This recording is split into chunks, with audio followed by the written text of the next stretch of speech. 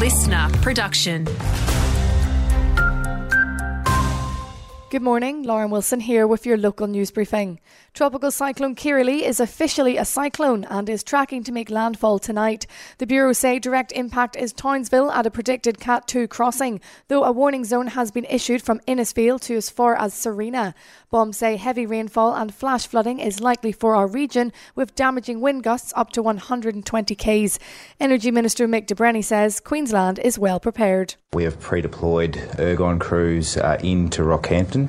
And Energy Queensland is working with local disaster management groups now to pre-deploy 100 gensets of various sizes. Back to school week has been interrupted by Cyclone Kirrily as a number of schools around the Whitsundays region close ahead of today's wild weather.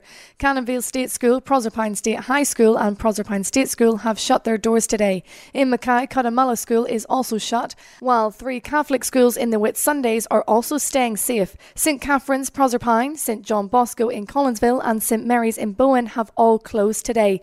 TAFE has also made the decision to pause classes at their Bowen and Whitsunday campuses, and finally, Mackay CQ Uni has also closed and will return on Monday the 29th.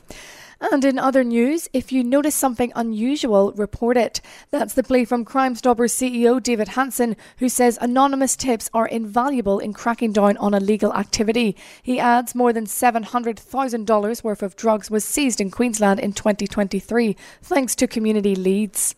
Other reports that comes from Crime Stoppers can relate to roads and policing, can relate to property crime is a growing area where people are aware of individuals who may be involved with continuing or ongoing property crimes.